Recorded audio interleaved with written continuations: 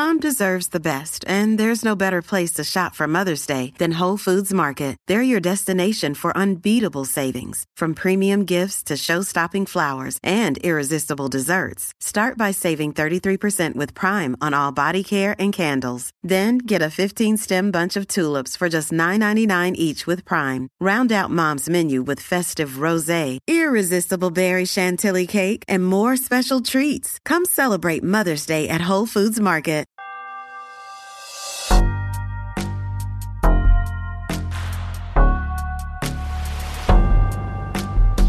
Hello, beautiful people. Welcome to God is Gray, the podcast. Although I, as a Christian, believe that God resides in absolute truth, in black and white, we as people are stuck here on planet Earth contending with the gray. In church, gray areas often cause dissension, anger, and even hate. But on this platform, I welcome open dialogue, variety of opinion, and differing belief systems. God is Gray is meant to teach, inform, and simply trade stories with kindness, love, and mutual respect. If you have a story or perspective to share, please reach me, Brenda Marie Davies, at godisgrayxo@gmail.com. To support the cause and be a part of our community, donate to patreon.com/godisgray. Now, on to the episode. Hi, beautiful people. Today we are talking to Destiny of the New Wave Feminists. I'm going to read their mission statement so you really have a clear picture of what we're going to get into. The NWF mission statement is, we exist to advocate for the dignity of the vulnerable, amplify a consistent life message, and agitate the status quo. As a pro-life feminist organization, we believe every human being should live a life free from violence, from the womb to the tomb. Unfortunately, some in the, quote, pro-life movement only focus on the unborn child, while others in the, quote, feminist movement only focus on the mother.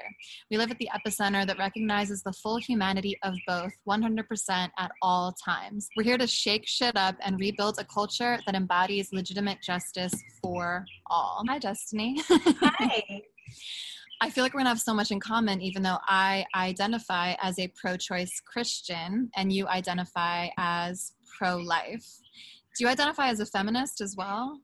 Yeah. I mean, we're pro-life feminist, but yeah, that's not unusual. Actually, most of the people in my circle are pro-choice, and I think that's kind of the narrative that we have bought into, that we're polar opposites and we disagree. But if you're pro-choice, one of those choices is life, and so there's actually a lot of common ground we can build on and ways we can work together to support women who are choosing life.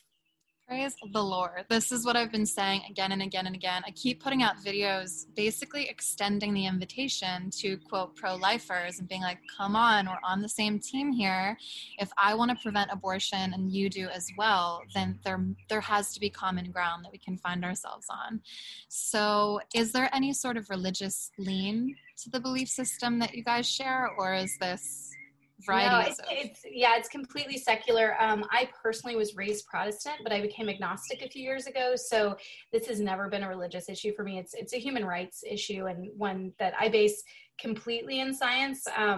Ironically, the closest anyone's ever gotten to making me pro-choice or even see that side of things has been a religious argument, and them using the Bible and a lot of Old Testament passages to say, well, God didn't necessarily believe in the humanity of the unborn child being equal to born human beings.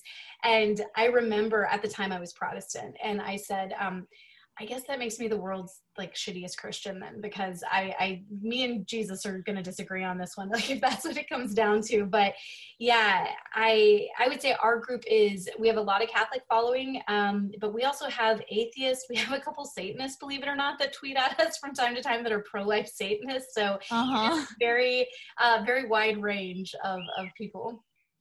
I love you even just mentioning that, because I think we all have identifiers that we believe one, quote, side or the other to be. I've also read statistics that show that the vast majority of us actually fall somewhere in the middle. No one is completely pro-life. No one is completely pro-choice when given certain basically things to think about and consider in the argument. It's very nuanced, very complicated. So I will say too, just before we start, that Jesus never talks about abortion. So it's not exactly accurate to say that you guys would be in dissonance, because Yeah, it's just not brought up. But I do know the passages that you're talking about in the Old Testament where basically it's about the law that if someone were to be violent against a woman who is pregnant and her fetus died, that would be a lesser crime than if the woman herself died. Exactly. So it was really about legality and the law. But as far as the way it is spiritually, the only thing I've seen in the Bible is that God does reference again and again, or the text does, that life begins at first breath, that God breathed into Adam and that's how he became alive. So some people do argue, okay, well, that means that pro-choice is okay. But anyway, let's dive in because, again, I think we're going to have so many similarities, and I would love to express why I stand where I'm standing, and I'd love to hear why you stand where you're standing. So what's the most maybe broad overview we could begin with, and then we can start dissecting it from there? Yeah, well, I would say, so my group in particular, we subscribe to the consistent life ethic, which is alluded to in our mission statement. And it's just that belief that human beings should be free from violence for the duration of their lifetime. So we're anti-war, anti-death penalty, anti-torture. We extend it into the womb when human beings are at their weakest and most vulnerable by being anti-abortion. But we actually don't focus a ton on the laws, which does separate us, I would say, quite a bit from the average pro-life group that's focused on overturning Roe and the legality. Because at the end of the day, I know that, so I was a teen mom myself. I got pregnant at 16. And the fear and the panic that you have when you have an unplanned pregnancy, like I knew I wasn't going to choose abortion, but I definitely wanted to rip that part of my body off and run away from it. Mm-hmm. And it's terrifying. And it wasn't like, oh, I wonder what my senator thinks of this. It was like, what do I think this? And is this a human being? And do I have the support system necessary to actually be able to choose life?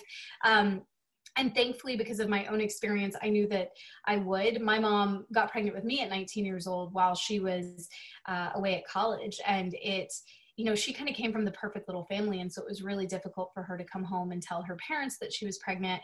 And they're ordained Christian ministers, by the way. So that was the whole thing. But they supported her. And I think, so in my mind, I always knew that I could have easily been aborted. It could have been viewed as the responsible choice for her to make to finish her education. But it also is what makes me a feminist, because it really pissed me off that she couldn't stay and finish her degree. And like our life would have been wildly different if she would have had those accommodations, but they really weren't there. And so that's where when feminists are like, well, abortion is the solution, like, no, how about we smash the actual patriarchy and make a society that's not built for the male normative, body, and one where my mom could have finished her degree and she didn't have to spend the next 10 years doing it, have a couple failed relationships. We experienced poverty and abuse and all these things that people give as reasons why I should have been aborted. So it's a very personal issue to me. But again, because I know the fear component, I don't focus on the legality. I focus more on like the support systems that made it possible for me to be here and for now my child to be here, who he's 19 years old now, which totally blows my mind. But without that support, I'm sure plenty of women who choose abortion because they don't have it. And that's really real. And there's not a lot of focus on that side of things, Yeah, so many things come to mind when you're saying that. And one is this argument of like, well, people will have abortions anyway, so legality doesn't matter. And I think when I kind of say that, people perceive that to be some dismissive comment, like, oh, well, if people are going to do it anyway, just let them. I'm not saying that dismissively at all. I'm saying that we really need to consider that making the choice for life, quote unquote, means that you are sitting there weighing out the factors that are coming and pressing up against you. And us as a society, I believe it is so crucially important that we make it as easy as possible for a woman to say yes. And I think so many pro-lifers, and I say that as a general statement because you're pro-life and you obviously don't see it the same way, but I think the cliched pro-lifer that I see in my imagination is one who says abortion is done out of, quote, convenience. Ben Shapiro says this all the time, and I find that so demeaning and degrading because I'm like, can you define convenience? Do you think poverty is just a convenience issue? Do you think abuse is a convenience issue? Do you think the fact that so many Black women die in childbirth is a convenience issue? No, those are not conveniences or inconveniences. This is about when a woman is pregnant, under not the most ideal situation that he immediately says yes to life, that she is, facing all these things that are stacked up against her. I got pregnant unexpectedly. I'm in my 30s, so I definitely felt like I had less excuse to make excuses, basically. But I also had a partner that honored and respected me. I didn't know if we'd stay together at the time, but I knew he wouldn't bail, and those are certain things that I had to consider. Also, my hospital bill was supposed to be between $6,000 and $120,000. So again, when these pro-lifers are voting for Trump, who is like trying to take away the Affordable Care Act, and we have no solutions to our medical care, it's like, how pro-life can you be if immediately after having a baby, I'm in up to $120,000 in debt? How do we take away these obstacles? Because again, Ben Shapiro, those are not freaking inconveniences. They are real life factors that make it hard for a woman to say yes. Yeah, they're very real life factors. And I think that's why when we just focus on the legality, we're talking about the supply, right? We want to cut off supply. That's what most pro-lifers are focused on. What we're saying is let's address the demand. Why is it that there is the demand there in the first place? Because I am an uninsured woman from Texas. I know how difficult that is. And thankfully we've got good laws when it comes to women below a certain income level where they are able to get Medicaid access in most states. But at the same time, when you were talking about a woman who works an hourly job, you brought up like the infant and maternal mortality rate among women of color, which is a really, really big deal, right? They're working an hourly job, and them even being able, if they don't have lack of transportation in some communities to get to a doctor's office, and they're having to take off hours that they need those hours to put food on the table to, keep their other children alive and cared for in order to go to an OB. And so a lot of times they'll skip these appointments and they won't have this relationship or rapport with their doctor. And then when they find themselves not feeling right because they're hemorrhaging or some other major thing is happening, if they don't have that relationship set up, a lot of times the doctors don't believe them. And we are seeing a 4-to-1 difference in women of color dying. And so my argument to that, though, and all these things, because I agree, these are not just convenience issues. These are major issues. You mentioned, domestic abuse, rape, things like that. Like, these are very, very real. And as a feminist, I guess I would argue, like, how does abortion solve those? Right? Like it kind of takes away the symptom of it, but what are we actually doing to get to the root issue and solve this problem? Are we talking about racial biases in the medical community and what's going on with women of color? Like, are we addressing domestic abuse? Are we addressing the lack of medical care for women and the uninsured population in our country, right? Like, and I think these are the places where pro-life and pro-choice feminists can definitely come together, because I don't see abortion as a solution. It's not making it better. It's just kind of adding another wound to a wound that's already there. Yeah. And so again, I think like that's where we have to really smash the patriarchy and say, this world is not built for women and our children. It just wasn't. It was built for the male normative body, and that's it. I agree completely. I think another thing that frustrates me is in the wake of Ruth Bader Ginsburg's death, I've seen a lot of Christians and evangelicals not celebrate her death, but celebrate the fact that we get to put in someone that might overturn Roe versus Wade. And obviously we're looking at this, new justice that they're trying to put in, and she's supposed to be the savior of abortion, I think, in a lot of evangelicals' minds. But when you look at Ruth and her legacy, she, like any person, was imperfect, but some of the major things that she did, which you addressed at the top of this conversation, were to implement policies that made us more valuable in this society and therefore gave us so much more ability to make choices on our own and also be independent in ways that we hadn't been in the past. For example, Ruth helped women be able to get credit cards in our name. Like, my grandmother was being very abused by her husband. She lost her virginity to date rape. She got pregnant at 15. Like, she had no sex education, all of these factors. She ended up having 3 children, but raising them in a really abusive situation. And when she finally wanted to get out and become independent, she couldn't get a house in her name. She couldn't get a credit card in her name because she didn't have credit.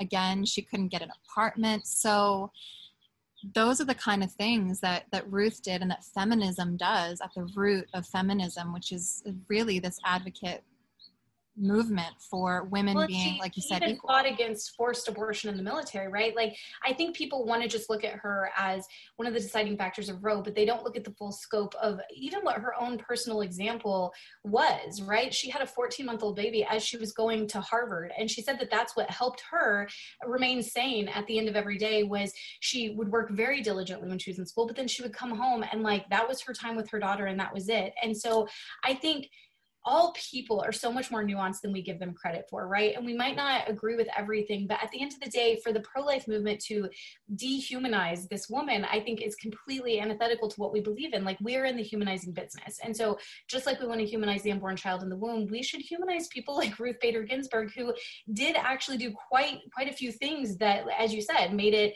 possible for women to be in a position where they can choose life as well. And that's not a small thing. What about forced abortion in the military? I'm not aware of that. So I believe it was at the time, if you became pregnant, and here's the thing, it still kind of, I think, happens a little bit. We have been contacted by women in the military who, when you are deployed, you are not supposed to be sexually active in any way because you're on the job, you're working. And so if you become pregnant, you can get dishonorable discharge. But somebody had sent me an article about And does the guy get a dishonorable discharge or no? Wow. So anyway, continue. Oh no. Well, and what we're seeing is the women basically going off base and trying to get an abortion so that nobody finds out. And so even if it's a woman who normally would not have an abortion, she does not want to have anything that falls under, and it's kind of complicated, but there's multiple types of, like, there's medical discharge and things like that, but they're still kind of viewed as dishonorable because people will then ask why was it that you were discharged.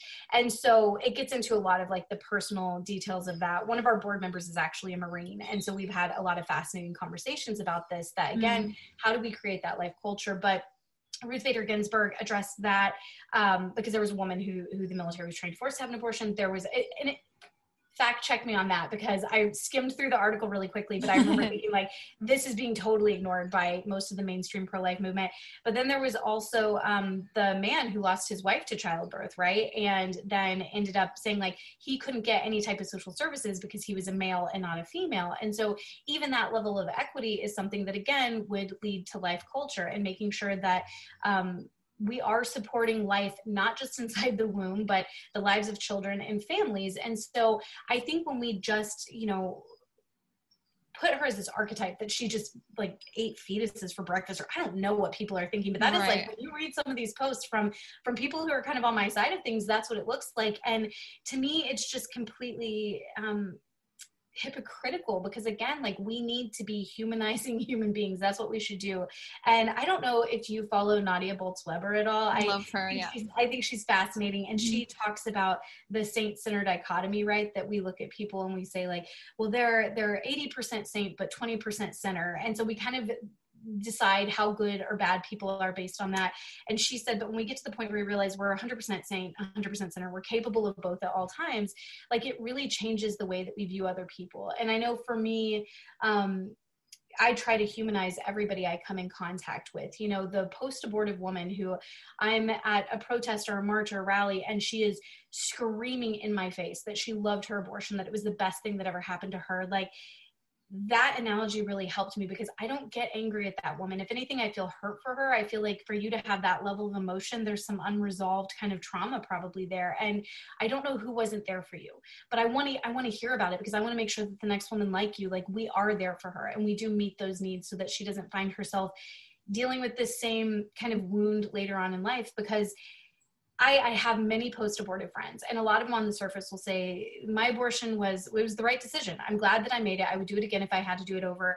But there's nuance in it. They still know exactly how old that child would be. They still wonder about it. In the same way, you wonder, what if I went to this college instead of that college, or took this job instead of that job, where I met my partner for life, right? Like, there's these little things where we look back on, and the what ifs are really big. And I think when it comes to a child that was either born or terminated, like, those what ifs are big. And we don't give women, in this current climate where it's like pro-choice, pro-life, all against each other, we don't give them the space and the oxygen to be able to have a nuanced conversation and say, maybe it was the right decision for me, but do I still have some complicated feelings about it? And are there still some things that I wish I would have had that would have supported me, and maybe I would have made another decision?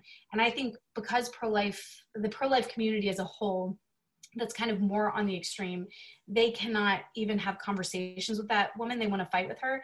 We're not going to unlock what it is that we could have done better so that she could have chosen life, and that women in the future will choose life. Because again, we're always just talking about the legality, the cutting off supply, but we're not addressing demand. And we've got to get into that. We've got to figure out how to make a life culture for women and their children. So beautifully said. And while you're speaking, my blood is just boiling, because ironically, so many people don't understand that preventing abortion is one of the biggest passions of my entire life. It's one of the largest reasons that I speak out and I advocate for sex education and all of these other things, because I hate abortion that much. And a part of it is because I've seen it happen to people and I understand it. I feel very profoundly and deeply. And this is specifically why I have taken a stance. I don't know if I'll change this or not, where I am not expressing my morality on abortion. I haven't said my moral stance, because to me, I feel like if I say it's wrong, then I'll alienate a bunch of people that don't think it is. To me, it just gets into the weeds of something that is really irrelevant, because at the end of the day, morality and the way you feel about it doesn't prevent abortion. That, again, is like fruit on a tree. You're not getting to the root of the issue.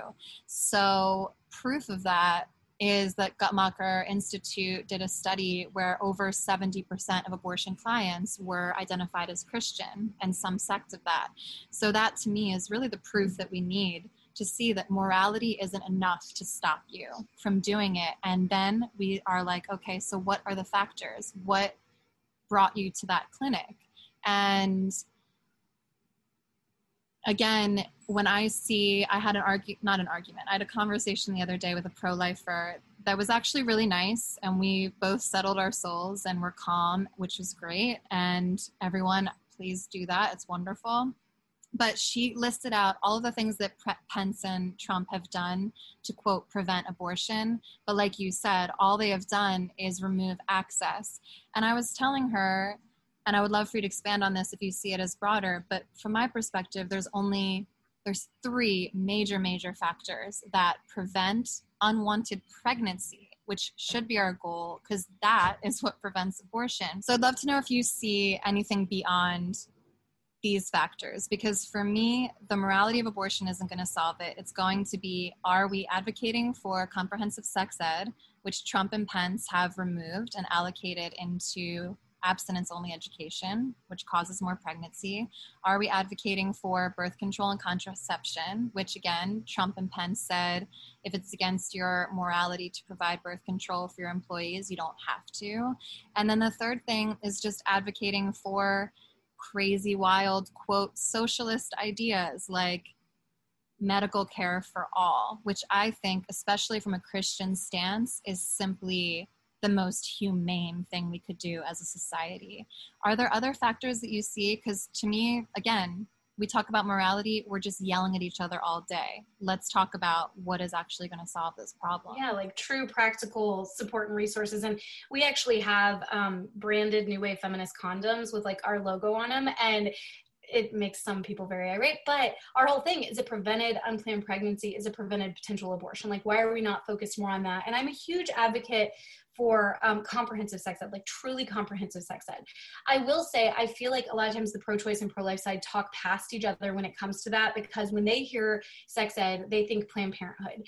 And I have studied the Planned Parenthood courses, and there's some good stuff in there, but it's also, to me, they do have a vested interest in abortion, unfortunately. And so it would be like Marlboro coming into your kid's school to talk about lung health.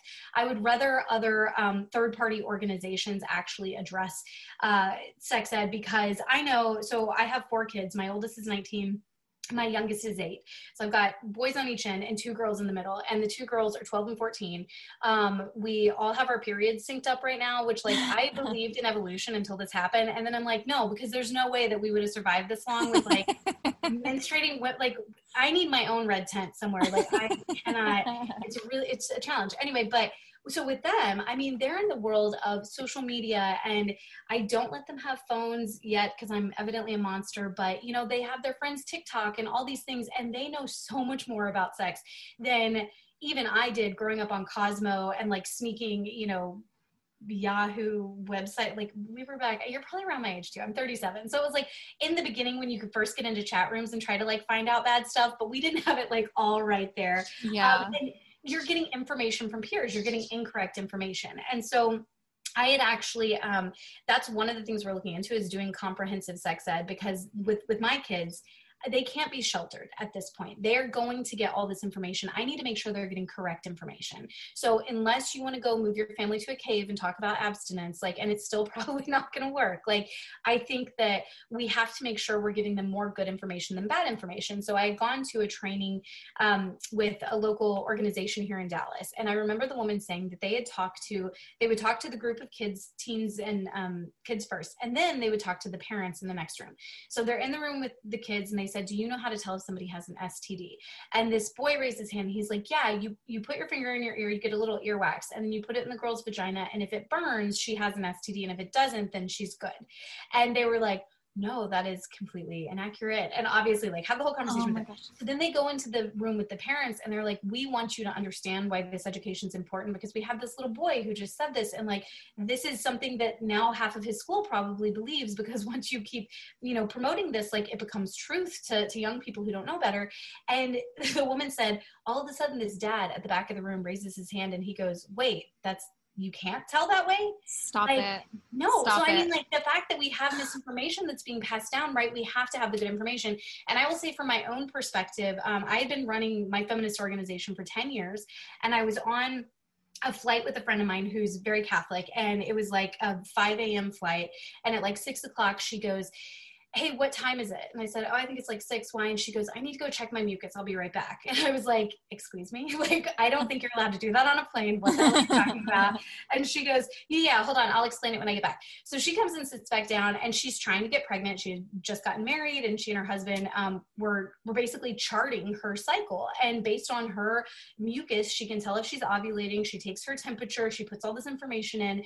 And it blew my mind when she started telling me this, because being raised Protestant, we just had like, you get on birth control when you become sexually active, and don't become sexually active till you're married, but if you do, like, this is where you get birth control, right? Like, It was that type of discussion. I had no idea. And I was so kind of furious, because you don't know what you don't know. But like, here I am running a feminist organization, and I didn't know that there were actually holistic ways for me to chart my period and understand when I'm ovulating in my fertility window. And thankfully now we have apps like Clue and Natural Cycles where we're able to do this. But women are truly empowered when we understand our bodies, and there's nothing sexual about that. It's our just overall reproductive health. Why on earth is that not being taught in every school everywhere? And I'm very pro birth control and access to birth control, and I want women to know how to do it. I want them to be able to get it for free, all that good stuff. But I also get kind of frustrated when I think about the fact that a woman with the average normal hormonal cycle is going to be fertile for 4 to 6 days out of a month. Do you know how many days out of a month a man is fertile? No, all of the days? Yeah, all the days. For yeah. years, extending well beyond. I thought it was a trick question. Yes. No. So it is kind of frustrating, right? When the responsibility is solely on the female, when, creating a new life definitely involves two people. And so I think that men and women and young boys and girls need to understand fertility. And that, in my mind, is truly comprehensive sex ed. Give them all of the options, give them all of the accurate information. Like, there's no reason for us to be squeamish about that. And I do think, again, that's where pro-lifers and pro-choicers tend to talk past each other, because if a pro-lifer, who maybe has a more religious background, hears you say comprehensive sex ed, they're like, you're going to teach my kids about masturbation and butt stuff. Like, I don't want them to know. Like, no, dude, like, it should be so much more than that, about just our overall physical health, and talking to, natal males about testosterone and what that's going to do to your hormones and your emotions. And that's not your identity. This is something biologically you're going through. Same with natal females and their estrogen. Like, there are just so many discussions we could be having that we're not, because I do think purity culture has really, I don't know if I'm allowed to cuss on this, but like, effed us over. I'll edit it for your audience. No, girl, please. It's done some major damage where we have purity culture and porn culture, and a whole bunch of kids trying to figure out the difference between the two, and both of them are incredibly damaging. Yeah, I have to send you a shirt. I have RIP Purity Culture t-shirts with like a grave on it, because I want it to die. It's a disaster. I love everything you're saying, and What's coming to mind is the circles that I get in when I start expressing myself in the same way that you are. And one of those circles is like, but why can't we teach abstinence only? Why can't we tell people that that is the way to be? And I don't exactly know how to get around that because it just lacks logic so hard. And also statistically, it shows that it's just not effective. So to me, we can have an ideal in our head and we can definitely hold that for ourselves. But even as a parent, you have to acknowledge that your child comes into this world with autonomy and free will, and you can impose that. You can try, but it's going to be an uphill battle if you want to willfully keep information away from them. Also, when you look at it, abstinence-only education statistically only delays sexual activity by, I think, 5 or 6 months, whereas comprehensive overall, really comprehensive that you're talking about, kids internalize all of that information, process it really well. Like, we have to stop underestimating our young people and realize when they're given an onslaught of information to the point that sex isn't even salacious anymore. They don't have to look at porn to figure out what's going on. They have all the information. They delay sexual activity by an average of 2 years. And they also, report to wearing condoms when that happens and being more, just making wiser choices in that moment. So like there's a Christian woman, for example, named Activist Mommy that has me banging my head against a wall. First of all, I thought that was a satire account at first. I could not believe that was real. I mean, first of all, she just looks so ragingly angry all the time. She's homeschooling however many children, and she's teaching abstinence only and actively battling against sex education in this country. So I'm just going to put myself in that shoe and be like, well, no, I believe in abstinence, and I don't think kids should be learning about that. Like, why should I let my child hear that? And why is that not the solution? Abstinence protects 100% of the time.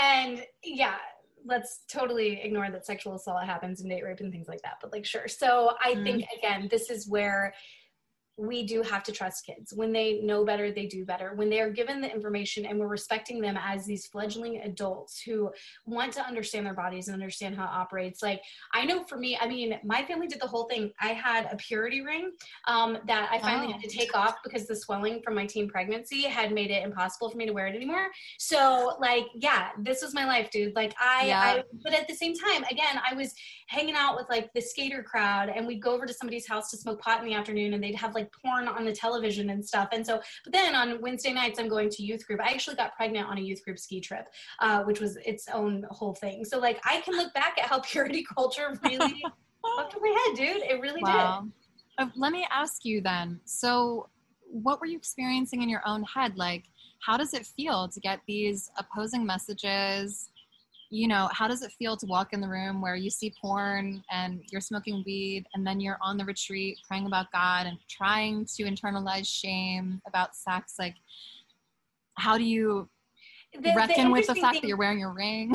It's totally two sides of the same coin, right? That my value was my sexuality. So yes. Whether it was my purity or my ability to be this like cosmos sex kitten, like that was still my value as a human being. They were both telling me lies. So it wasn't just that Destiny is a valuable person who has thoughts and ideas and everything else. It was, if you want to be loved and desired by this group, you have to be totally pure and a virgin. If you want to be loved and desired by this group, you have to be like the ultimate porn star type, like shaved vagina at 14 years old, wearing thongs, things like that, right? Yeah. And it is a complete mishmash of cultures. And even though I had been raised in a Christian household and warned against it, by 13, my mom was going through her second divorce, and I just totally rebelled against it. And I remember thinking, like, she got pregnant with me, then she rushed into a marriage when I was 9 months old that was just a really toxic situation. They got divorced by the time I was 5. She gets married when I'm 8 and is divorcing when I'm 13. And I'm like, oh, I'm supposed to save myself for one man. Like, well, you didn't. And like this anger, dude, my mom is the best human being in the world. She tried so freaking hard to give me a nuclear family and make it work. So it was not her fault. But I was also an angsty teenager with like way too much eyeliner and shit. And so I was just like, I was going to blame her. And I'm like, I'm not saving myself for one person. And I remember actively wanting to get rid of my virginity because I was sick of the pressure that it had and held over me. And at the same time, when you mix that with the MTV Spring Break and Cosmo culture that I was growing up with in the 90s, it's like, I always talk to college kids about like the Cosmo culture and what it does to our brains, right? That you've got 20 pages of airbrushed women with these beauty standards. Nobody looks like that. They don't even look like that. It's totally Photoshopped. Then you've got 20 pages of shit you combine and attempt to look like that. That's constantly reiterating this message, like your skin's not clear enough, your hair's not shiny enough, your teeth aren't wide enough. Depending on, you know, the decade, like your butt's either not big enough or it's too big, right? Like it's just, you're not enough, you're not enough, you're not enough. And then finally, you've got about 20 pages of sex tips and tricks, because we know you're not enough, but this is a way you can still get someone to love and desire you. And this is your pussy power feminism, right? And so then when women fall into that and we try to prove ourselves through that version of feminism, of course, a lot of times you're going to end up pregnant, because we also know that condoms don't feel that good. And if you're trying to be the ultimate sex kitten, why are you going to be such a bitch and make them wear a condom?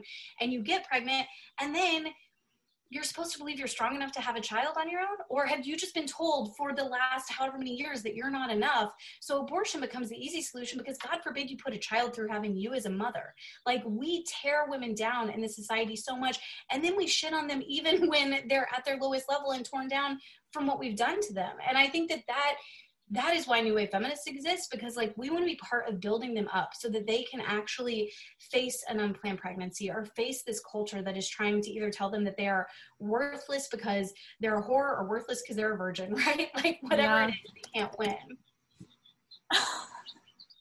Beautiful. Yes. It was all my verbal diarrhea thoughts against like patriarchy and purity culture and all of it. No, I love that. I wish I could animate it or something. It's great. I mean, truly. And I do want to ask you, you said that Planned Parenthood has a vested interest in abortion. So I've done very cursory research. I would, as of right now, say that I am an advocate of Planned Parenthood, because for me, you could go to clinics, health clinics in LA, but a lot of them are dingy, really, really long waits. I don't know that I'm getting the best care, because I'm currently uninsured, because the moment I had a baby, I lost my health insurance because of the, you know, tax bracket I was in or whatever. And I couldn't even go to the appointment to check up on my body a month after a baby came out of me. That's so unacceptable. It's disgusting. It's truly vile. And I'd say the only reason I'm grateful that I had that experience is because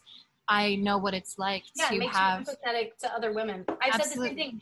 And it's the DMV for your vagina, the health centers you're talking about right now. So on the pro-life side, what I hear them say is like, we don't need Planned Parenthood because we have these federally qualified health centers. Right. Well, the problem is, first of all, they are federally qualified. So it's first come, first serve. So again, the mom who's working an hourly job, who needs every single $8 hour she can get, like, that's not feasible for her to take a full day to go get a pap smear.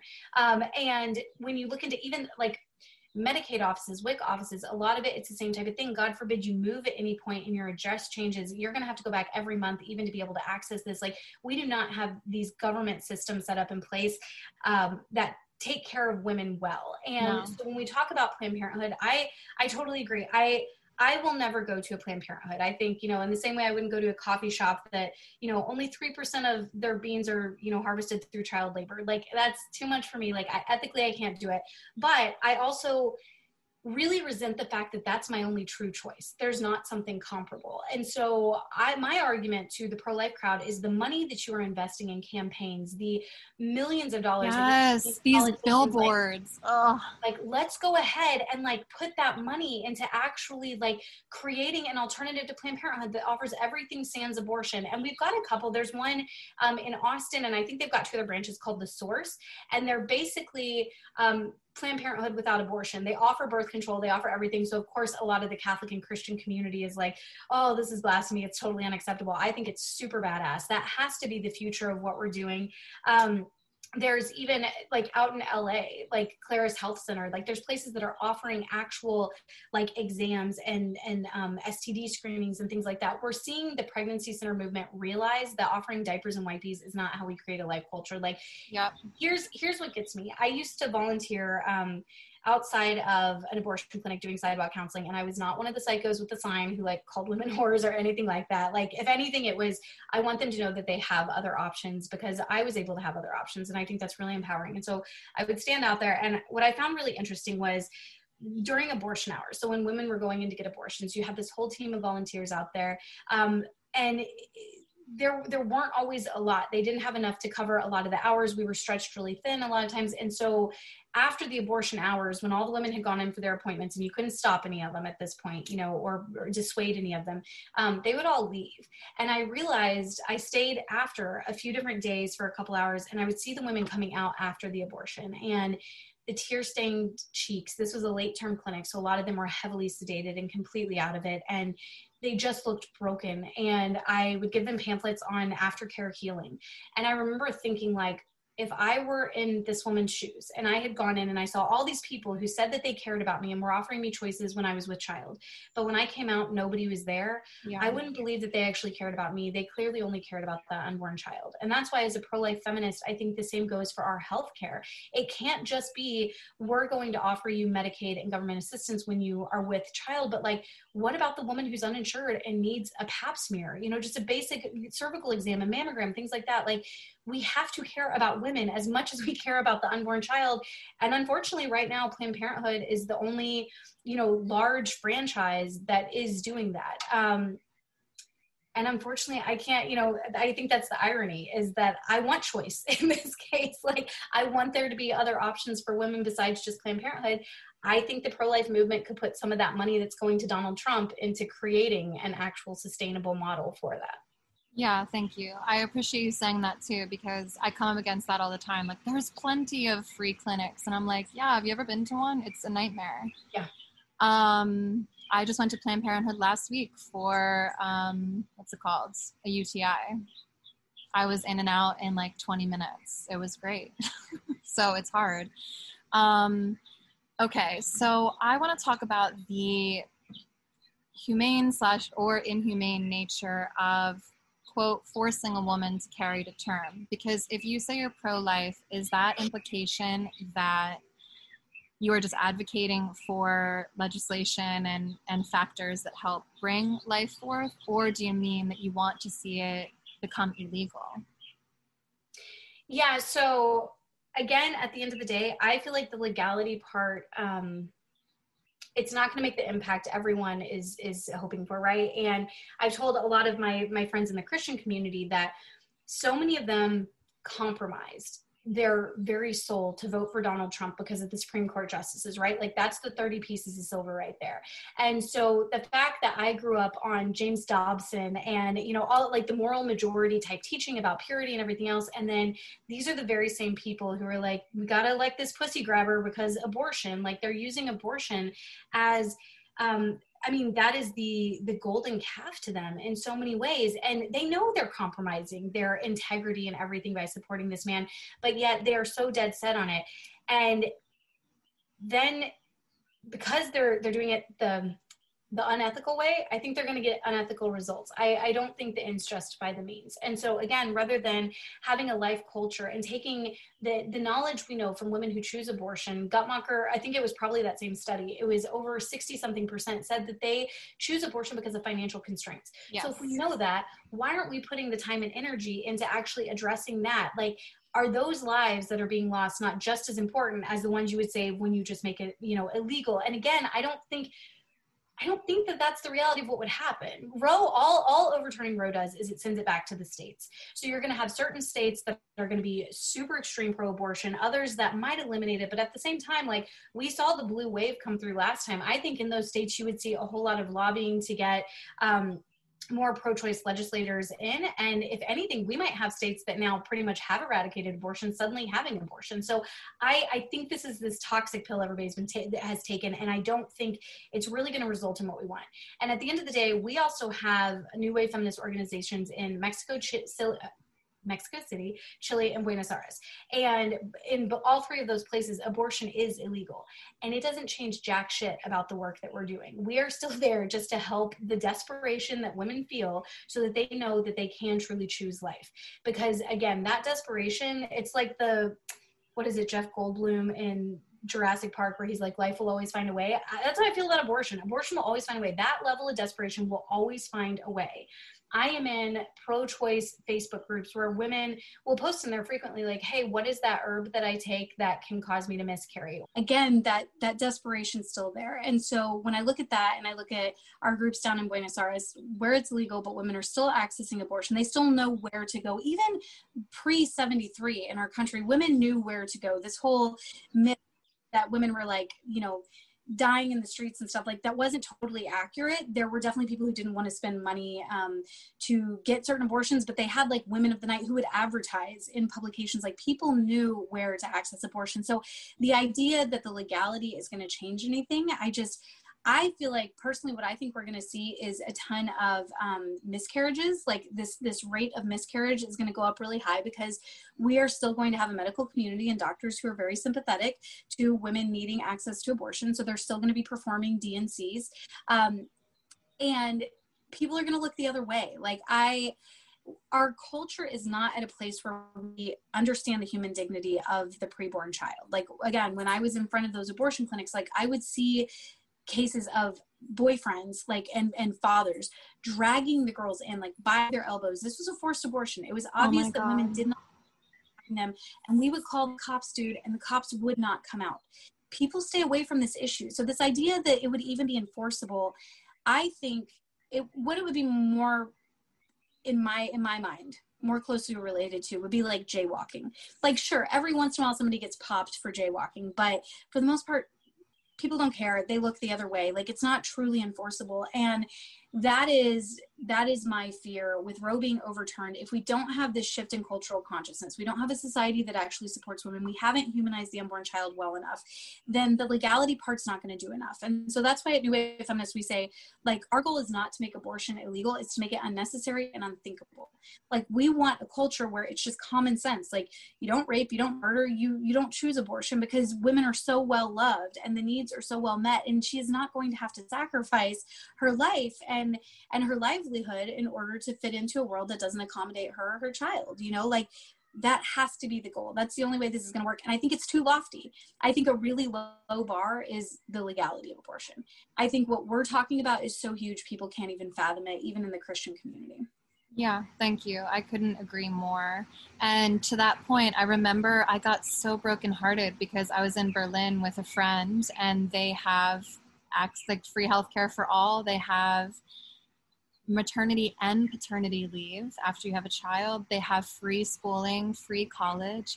And I was at a dinner table. This girl very casually was like, oh, I just accidentally got pregnant. And, so we're having a baby. And I was like, and I found out all of that information because I was like, it's not a big deal for you. And she was like, well, I mean, and her argument was like, why would I say no? Like, there's too many things in place to help me.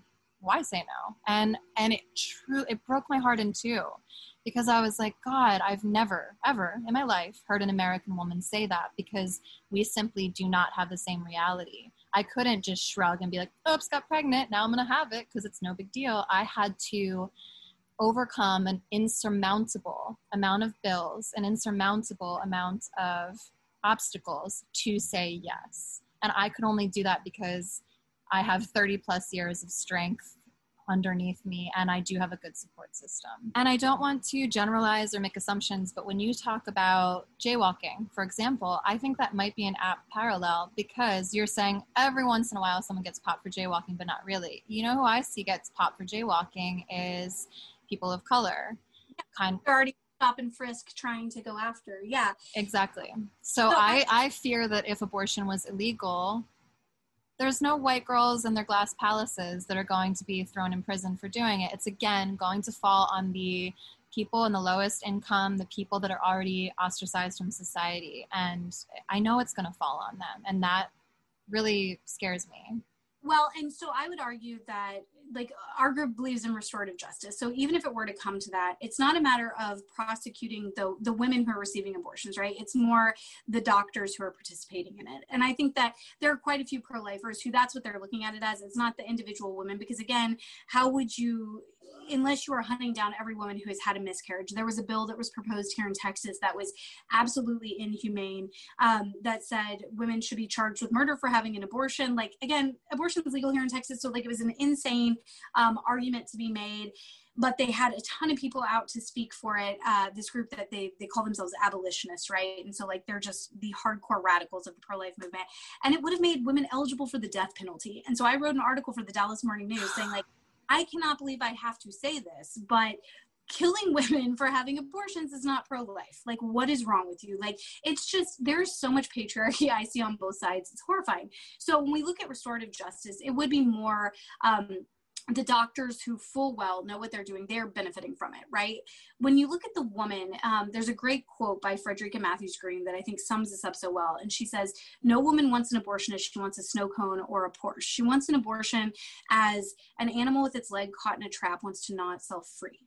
So women are often the second victims of this kind of like abortion culture, because there is some hostility ever since 1973 when a woman becomes pregnant in the workplace or at school and has this scholarship and everything else. There is this hostility that kind of comes down from the people in authority, like, well, you had a choice and you're choosing to child. So now it's kind of on you to figure it out. And that's where we have to realize that women are the second victims. And when it comes to minorities, especially, and low income individuals of all races, I would argue that there is definitely a target on them. And this is where I get a little bit conspiracy theory-ish, like, but we're seeing it happen majorly. I don't think Republicans or Democrats actually want to get rid of abortion, because I think for them it is a population control issue and it's something they run on. Like, could you imagine tomorrow if abortion was no longer an issue? We solved it. We figured it out. Not needed anymore. Could you imagine how many people would stop voting Republican? They'd move to the next issue, which for them is probably immigration or something. And so they would go blue. And I think a lot of Republicans offer lip service. I think Trump's actually kind of fucking it up for a lot of them because he was a lifelong Democrat and he's just playing this game and trying to be liked by people. But I think there are far too many Republicans who have benefited from abortion access, because it is much easier for the government to give money to and help support organizations like Planned Parenthood so that they are able to offer a $500 abortion to a woman, then potentially have an unplanned pregnancy. By definition, it's not planned for. So you have a child and a woman who could need potentially 18 years of government aid. It's a whole lot cheaper to kill the poor in the womb than, in the streets, or actually have to support them or do any of these other things. And so I would honestly be shocked, and I know you're on the other side of this, so you're like, oh, Roe's going down tomorrow and everybody's afraid of it. I would be shocked if it truly does, because I think this nation has such a vested interest in abortion access because of low income and often minority communities. Where do we see the largest abortion clinics? Like, that's where they're at. There's a target on low income people. You don't see them up in the nice neighborhoods. You don't. And so in that same vein, I would argue that minority people are the ones who suffer under both sides of it. Yeah, I agree with you in that I feel we run off the fumes of fear too often. I love my friend. She called me weeping when Ruth Bader Ginsburg died and was like, no, it's all and I was like, I don't think the entire axis of the world was spinning on whether or not this one woman that's already elderly was going to die or live. Like, we have to be more hopeful than that. First of all, a whole government and system that runs on one woman staying alive like forever, that's a government and a system that has way too much power, right? Like, and I think we can argue like they have way too much power and it changes every 4 to 8 years. My conclusion is we as communities have to be, we as a network of women have to come together and support one another and demand better from these institutions and this hierarchy that's keeping us down. But at the end of the day, sometimes it's as simple as just having a neighbor across the street who can, drive you to a doctor's appointment, can make sure that you're getting health care, can watch your kids while you're sick, can bring you a meal. Like, a lot of it is just really practical ways. And I tell the college kids I speak to all the time that like, if we spent as much time actively helping other women in our community and people in our community who are marginalized and vulnerable, like in whatever capacity that is, as we spend fighting with people on fucking Facebook about politics, like the world would be an entirely different place where we wouldn't need to depend on the government saying this or that when it comes to anything. And so again, the legality side, I don't know what's going to happen with that. I think even if Roe is overturned, there's going to be such a huge wave to codify abortion within the next 8 years. Like, it's constantly going to be this ball going back and forth. But at the end of the day, if we know that the number one reason women choose abortion, and we both agree that women deserve better than abortion, and that's not like, I don't believe any woman wants one. I really don't. Even if she just doesn't want to spend the $500 to have one. I think most of us are looking for alternatives. So if we can talk to our young people about prevention, if we can help empower women to understand their bodies, and then if we can bring that community element together at the end of the day, that's going to save so many more lives and make abortion unthinkable and unnecessary in so many more ways than anything fucking like Uncle Sam can do for us or against us. Yeah, I think it's really important to realize that, again, the balance of our fate doesn't lie on who is president, who is governor, who we elect into these positions. And that is actually a Christian biblical principle, to say we're not relying on government and politicians to take care of us. We rely on divinity and love. So one thing I think is so sad is exactly what you're saying, this loss of community, that we have this fake community online, but it doesn't actually cultivate a support system. I lived alone in my apartment for like 5 years before I started a family. And there were definitely some nights where I was like, I just wish I could walk outside and say hi to somebody, or if I needed a friend, or if I was feeling sad, that there was access easily to something that I needed in this compassionate heart kind of way. And I know we're seeking it online, but we really, after Corona, have to bring it into real life and hit the streets. And we have to realize we have so much more power outside of legislation. So I agree. I'm sick of arguing about candidates. I am very openly disgusted by Trump and so many things. And one of the things for me is, if you're going to be a one issue voter on abortion, this man is actually doing the opposite. He's having the opposite effect. So you're not actually, if you want to tell me it's for the economy or because you just think he's subverting the norm, fine. But if it's because of abortion, he's actually not the right candidate. So what? Planned Parenthood had a great year last year. Like, if he's the most pro-life president ever, then they shouldn't have had a great year. So I totally agree. Yeah. You don't see it. I think also the last thing I want to ask you, and also acknowledge as well, is that I loved what you were saying about looking at the heart of the woman that's screaming, I love my abortion. That's an extreme thing to say. And I see, again, like a Ben Shapiro or like those angry conservative talking heads bringing up the most extreme thing, like showing a late-term abortion to identify abortion, or showing a woman saying, I love my abortion, to show abortion. I think we do ourselves such a disservice to pretend that it exists in these extremes. Like, you can be horrified by a 2-week-old abortion. Like, you don't have to make it more horrifying than it is. And also, I think we're just remiss to not help pro-choice women who did choose it and did want to make that choice, to not give us the freedom to say, hey, this broke our hearts. Like, this was devastating. I do wish I had had that child. I do wish life would be different. And again, like you said, getting to the root, like, so if you said no, what made you say no? It's not, I keep saying, I'm so mad at Ben Shapiro. I just hate how people use him as this like thing, because it's so ineffective, and he just disregards people so hard. I can't stand it, because it's just like, no one's going to be like, because I just wanted to party more. Like, I've never once heard that. I've heard, I have a very broken heart. My boyfriend wasn't there for me. I didn't have the money. I had to finish school. So all of that said, I just want to give women the freedom to mourn that loss if you've experienced that, and not have to be a pro-choicer that's like, I loved it. You don't have to love it. No, that's so vital, because I think what we have to realize ultimately what both sides are doing is they're gaslighting women, right? They're saying like, you can't feel a certain way. And there was a friend of mine who had a dear friend who had an abortion at 18. And then after that, she really struggled with it. But, she was pro-choice, and she had this abortion, and she fell into like drugs and alcohol, and her life was just kind of going crazy for a couple of years.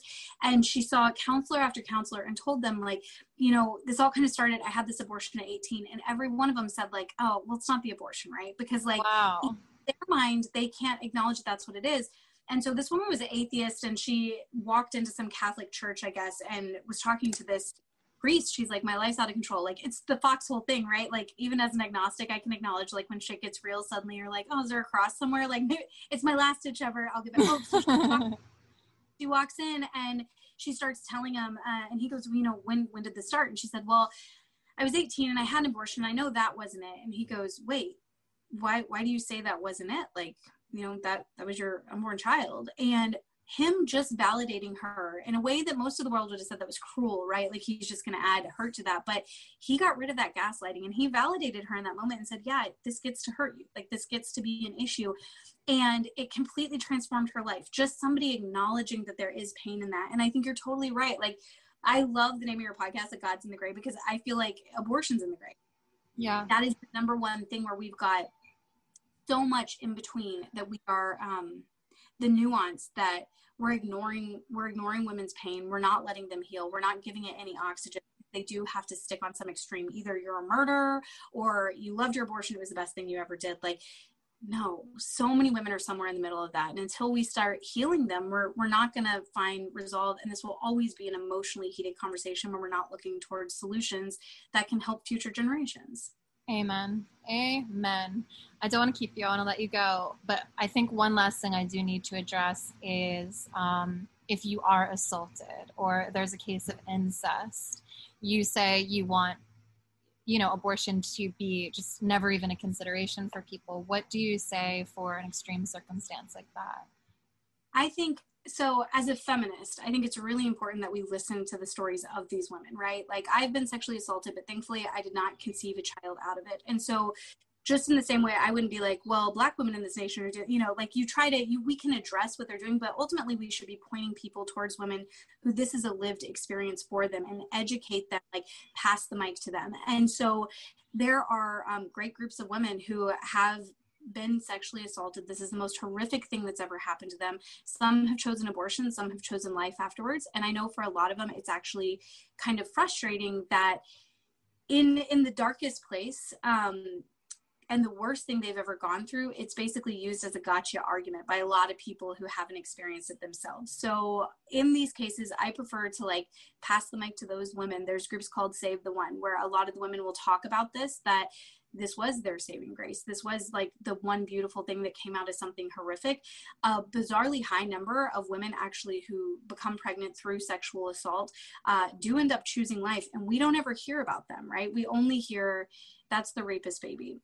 And in my mind, that's actually a really patriarchal term because it's that woman's baby. She has had so much of her power taken from her. And when we use terms like that, it's just incredibly offensive to women. But I think ultimately, listen to these women, listen to what they're going through and what healing they did find. And even the ones who chose abortion, right? I think that they're the ones who should be speaking on that, not necessarily people on the internet who are trying to win an internet fight by using the most horrific thing that ever happened to a woman, Yeah, thank you. That's very insightful because, again, I find it so minimizing. They always put out the 1% statistic. Only 1% are assault victims. The rest are convenience abortions. And you're like, it's minimizing to both. It's also the work we're doing right now. We're actually working in Juarez on the other side of the border with migrant women. And all of them have been sexually assaulted. Quite a few of them have become pregnant through that. And so that 1% number kind of means nothing to me because I'm dealing with the 100% number down in Juarez now at these shelters. And the beautiful thing, the woman we work with who we don't say her name or the thing, because this is the capital for femicide. It's incredibly dangerous, the work she's doing. But one of the most profound things she said to me was these women have become pregnant through sexual assault. And she said, but abortion just doesn't get brought up. I ask them what they need from me and they tell me and I meet those needs and they don't to them, they don't necessarily focus on that part of it as much.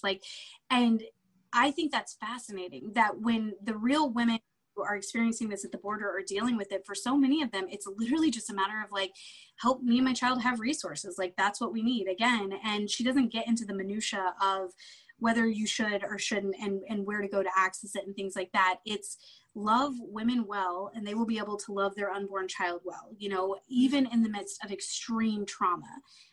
I just think we oftentimes try to put people in a box and find convenient arguments when it comes to stuff like that. And it's the best thing we can do is humanize the people involved and actually talk to them and just find out what they need and meet those needs. I don't know why that made me cry. Love women well and then they can love their children well. I just think that is the key to everything. It really is, because as much as we can input into them, they can output onto their unborn children and their born children. And that's not the state of our nation. So Thank you so much for this work you're doing. Thank you for advocating for the need. Thank you for being nuanced in your politics. And I love that we agree that it's not legality that's going to change this. I believe that firmly. So you don't have to compromise your whole morality when it comes to your vote, because it's not about that, unfortunately. It's not about legalization. It's about the resource. Where can everybody find you? How can they support the organization? Yeah, so Facebook, Instagram, our website, just New Wave Feminists, plural, because it is actually more than just me. And we swear like sailors, so be warned about that. I try to keep it polite. In my real life, I'm a little more sailory. So yeah, thank you so much for having me on. Okay, so again, I will link everything below. This is the New Wave Feminist movement, and I hope you go follow Destiny and her movement online and really dive into this subject with so much love and compassion if you can. I think this is a great example of two people who on paper are identifying as the quote opposite, and here we are having so much common ground. And I know that will be true of a lot of us if we just settle our souls a little bit, calm down, and have these real conversations. So thank you if you've made it to the end. We love you all so much. God bless.